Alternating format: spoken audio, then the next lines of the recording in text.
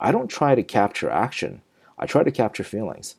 Welcome to Push In, the Cinevic podcast. I'm your host, Joyce Klein, coming to you from the unceded territory of the Lekwungen speaking peoples, otherwise known as beautiful Victoria, British Columbia, Canada. In today's episode, I'm once again reaching out across the Pacific, but this time to a Cinevic member currently in quarantine in Tokyo because he's photography manager for the 2020 Tokyo Olympics. I'm thrilled to be interviewing our man in Japan, multiple award-winning producer, director, and photojournalist, Arnold Lim. Listing Arnold's awards would fill the whole episode, so let's just say that this tireless Leo Award-winning dynamo has twice been the winner of Telefilm's Talent to Watch program, covered the 2018 Olympics in Pyeongchang, the 2010 Vancouver Olympics, and the 2015 Pan Am Games. Arnold's normally one of the busiest guys I know, but since he's virtually imprisoned in his Tokyo hotel room, for once he had time to chat. Scene one. Welcome to Push In, Arnold. Oh, I'm so happy to be here. Being someone that's in quarantine right now, I'll take all the human contact I can get right now. What's quarantine like in Japan? It's one thing to be locked up in a hotel, essentially in solitary confinement, but it's another thing to not be able to leave.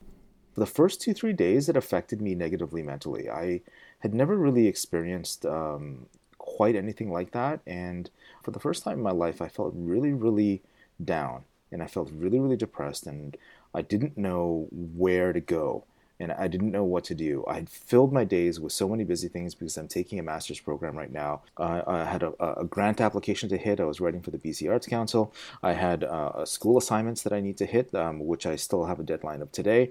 I had a number of things, and I'm working for the Olympics, so the days were full. But I felt really, really trapped. But over time, through the kinship of some of my friends and some of the people who've reached out, and through the kinship of my wife and children, I was able to kind of climb myself out of that a little bit.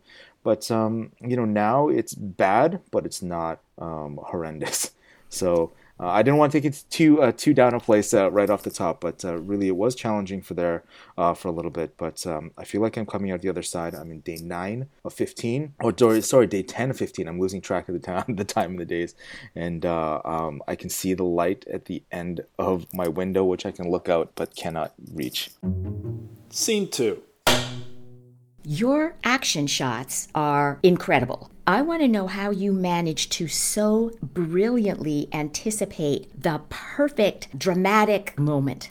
Really, at the end of the day, shooting, whether you're shooting sports or you're shooting news, whether you're shooting whatever event it is, especially unscripted events like photojournalism or video journalism often entails, it's really about, like filmmaking, it's about preparation and understanding. It's like when I go into shoot, handball or water polo or skateboarding or whatever it is, and that's the thing that I don't know or I don't understand, I really take a lot of time to follow the sport, understand the rules, to know, some basic strategies on what that sport is and or what that event is. If it's a news event, you understand the protocols of how the police officers and fire people work. You know what the rules are. You know where you can be, where you can't be, and use those as tools to help you understand what the athlete wants. Only through understanding what the athlete wants. And when I say that, everyone wants to win gold or win. That's great. But in the moment, sports is often not just like winning a race where I'm going to get from place A to place B. It's often a series of tiny little battles for them to get on and move on to the next thing and get to the next place that you want to be. If it's hockey, they had to fish the puck out of the corner and grind and get it to the point.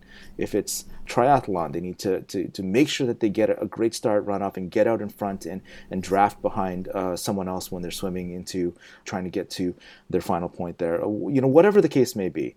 Understand the little battles and understand the little places and where the athletes want to go. And through those little pieces of information, I find I'm better able to come at it from a place of understanding.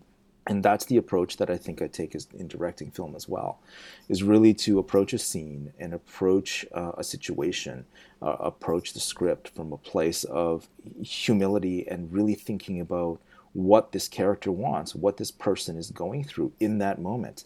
not just understanding the arc or the race, understanding that they want to get from point A to point B, to understand, to feel that story or character arc that you're trying to show people, but to understand the little minutiae of where people want to be in that moment and what they want in that moment. And it's through those little micro conflicts and micro situations that I think film is born. And through that, I'm able to form the visual compositions and understand the visual storytelling as well, because only through that character, your main character's story, are you able to tell the visual composition and the visual story that really drives the narrative forward, without thinking about, I'm just going to put the camera here because I like this shot. I try to think about, I'm going to put the camera here because really what it does, it puts the main character's back against the wall, the edge of the frame. So it looks like they're really overpowered in this particular situation. Or, this person is feeling a certain way, and I think this will amplify the situation or help the audience understand, or this will be a nice contrast, or this will be a tonal match for what this character is needing to do in this particular point in time. So that's the way that I approach it. So really, that's my long-winded answer to a very short question. So I apologize if that was too much. Scene 3. Is there a dream moment that you captured at one of these sporting events, or one that you would love to capture? There was a couple times when I captured something that really moved me. And one of those was shooting. It was a paratriathlon. And there was a gentleman there that was doing a triathlon and didn't have any legs. And this person, if you can imagine the amount of conflict that this person goes through in terms of the amount of work that goes into having to run a triathlon. So triathlon, often, like when they're swimming, they use more of their arms to protect their legs when they get onto the bike and then get onto the run. This particular gentleman was using their arms for all three. When I saw this person get out of the water and get onto the land with their arms and start running to their bike, I took a picture of this person getting onto the beach and just seeing the determination in this person's face and seeing how focused and how much this person has overcome in their journey to be a triathlon and to do that particular sport. It just really moved me. I shot that image for the International Triathlon Union, which is the biggest triathlon organization in the world, and they put it up on their website. And it's, to this day, the photo that's gotten the most traction from any photo that I've ever taken, maybe in my life. And I just remember, feeling in that moment. And if you feel in that moment, there's a much better chance that the image that you shoot will make other people feel too. And that's the thing that I try to capture on every single day. Every time I depress the shutter button, I don't try to capture action. I try to capture feelings. And that's what I go for every day. Scene 4. Is there anything that terrifies you when you're covering something like an Olympic event? There isn't an event that I go into that includes the Olympics as I sit in this quarantine hotel in Japan today, where I don't go in thinking that I have tricked everyone into bringing me here. It's easy to talk about imposter syndrome because we all feel it at some time or some point, but it's very real for me, and I feel that every day. When I go into an event, it terrifies me to think that I won't be able to either capture that image or tell the story, or that people will see me for the fraud that I am. They'll realize that they made a mistake in hiring me. So that terrifying aspect really for me is the internal battle that I fight in myself. It's a very real thing for me. It's something that I experience almost every single time I step on the stage to do whatever it is that I'm doing. When I was on set directing Alla Madonna, there wasn't a day that goes by that I didn't think to myself that I was not enough. And I feel that today. And I feel that when I go into the Olympic stage. You have to brush that aside, and I try to, but that's the thing that terrifies me every single day. Tail slate. Arnold, I want to thank you for a truly fantastic interview. That was so good. We're going to have a part 2. Thank you so much for having me today. And that's a wrap.